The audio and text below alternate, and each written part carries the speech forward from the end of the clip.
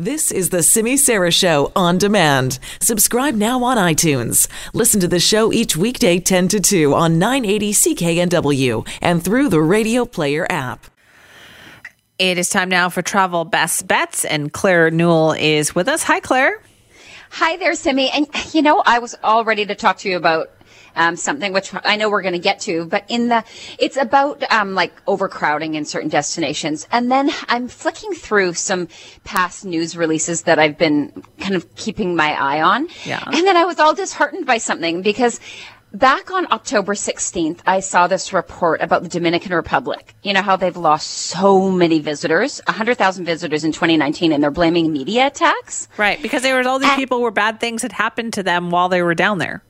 Right, 11 Americans, and they were looking into all the investigations. Well, a report just came out in the Daily Mail in London, and I just read this. It says that the FBI said that they were all natural causes. Ugh. Anyway. Yeah, I know. But once you get on that roll of bad publicity, it's really hard. And I think it started right when they had a couple of assaults at hotels, and it just kind of snowballed from there. And then they looked into the deaths. I know. Yeah. Oh, anyway. And what I was actually looking for was the exact date that I read about gorillas certificates. So going to see gorillas in the wild in Rwanda and Uganda. That's expensive. It's expensive, and about just a little while ago, I would guess less than a week, I just can't put my finger on which newswire I got it from.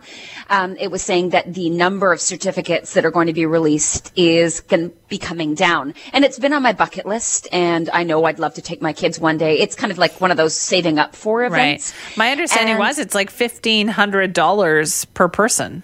For the certificate. Yeah. It's really outrageous. Well, now, don't you find that when people are said, okay, well, you can't do this now, or only a limited number, everybody wants to do it, and then the prices, and the prices go up. Anyway, there's a bunch of places in the world that I get a pit in my stomach thinking about it. And for me, the one of the biggest things was when I went to see, as a little girl, I got to go see Stonehenge, and I got to touch it and run around it with my brothers. And then you've heard me say this. I took my own kids, and we had to stand like 150 feet back. You can't even get close to it. I think I was thinking about this too. We've talked about this, and I think it's because, more people are traveling now. It's much more affordable, right, than it used to be. But also in the last 10 years, this is the Instagram generation. It's now not enough. You got to go have pictures of yourself posted online in these places. Oh, I know. And you can literally see, say at the Trevi Fountain, you can probably see 50 people taking a selfie at the same time. It's just out of control.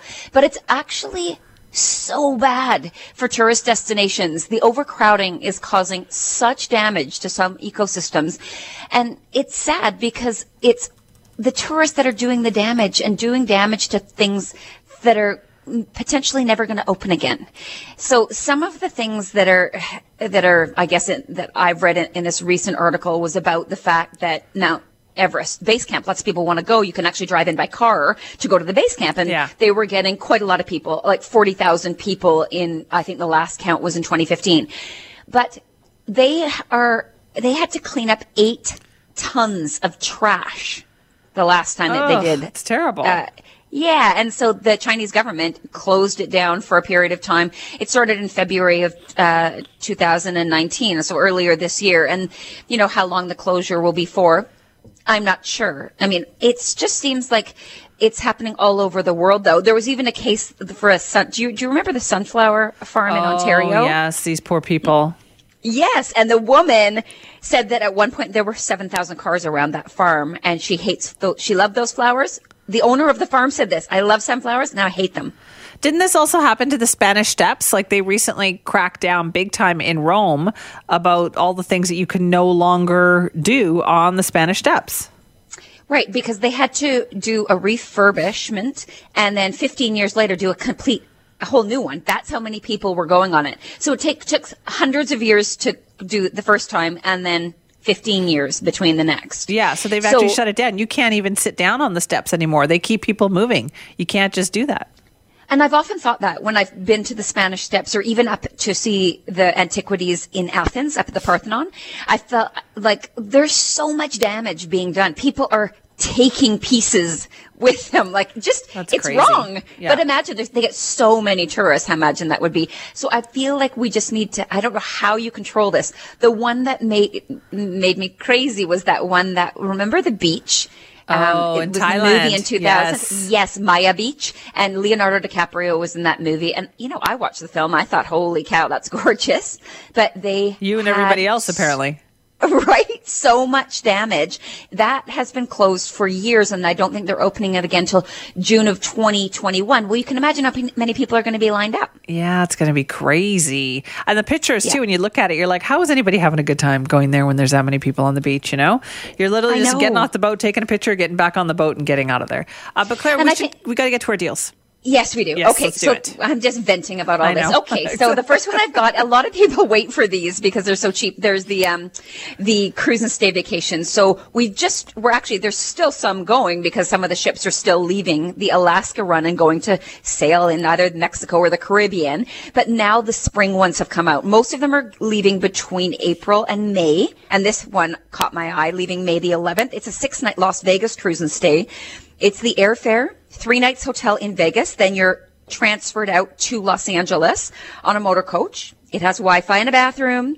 And then you sail on a 3-night cruise and walk off the ship here in Vancouver for $599, taxes of $400, so $999 even. Wow, all that's in. great. That's a great vacation. Yeah. Yeah. The next one I've got for you is Honolulu, Hawaii. Yeah, and I'm this in. is some, I'm sorry, you don't even have to give me the details. I'm in. I know. Well, a lot of people don't realize that other than spring break and winter break, which are the craziest times of the year, January and February are the most expensive months. However, I found some dates. January 9th, January 23rd, or the 30th, air and 7 nights staying at the Sheraton Princess Hotel for $839. Taxes of $246, so all in $1,085. Okay, that's a very good price. Yeah. And this one, if you are looking outside and thinking, geez, I want to go away soon, I've got something leaving November 21st or 28th. It's to the Riviera Maya, Mexico. I looked at the weather. It's really nice right now. I can only imagine it's going to get better in November. It's air and 7 nights staying in a 4.5-star beachfront, all-inclusive resort, $825. Taxes of $460. It works out to $1,285 all in. Gorgeous 4.5-star. I wouldn't be surprised if that sells out by the end of the day, Claire, given the way the weather is outside today. I know. Thank you so much. I'm off to vote now. Good. Off you go. Make sure you get that done. Thanks, Claire. Will do. Bye. That is Claire Newell. She's the president and founder of Travel Best Bets. For more information about the deals that she was talking about, or perhaps to find some more of them, all you have to do is look at their website, travelbestbets.com.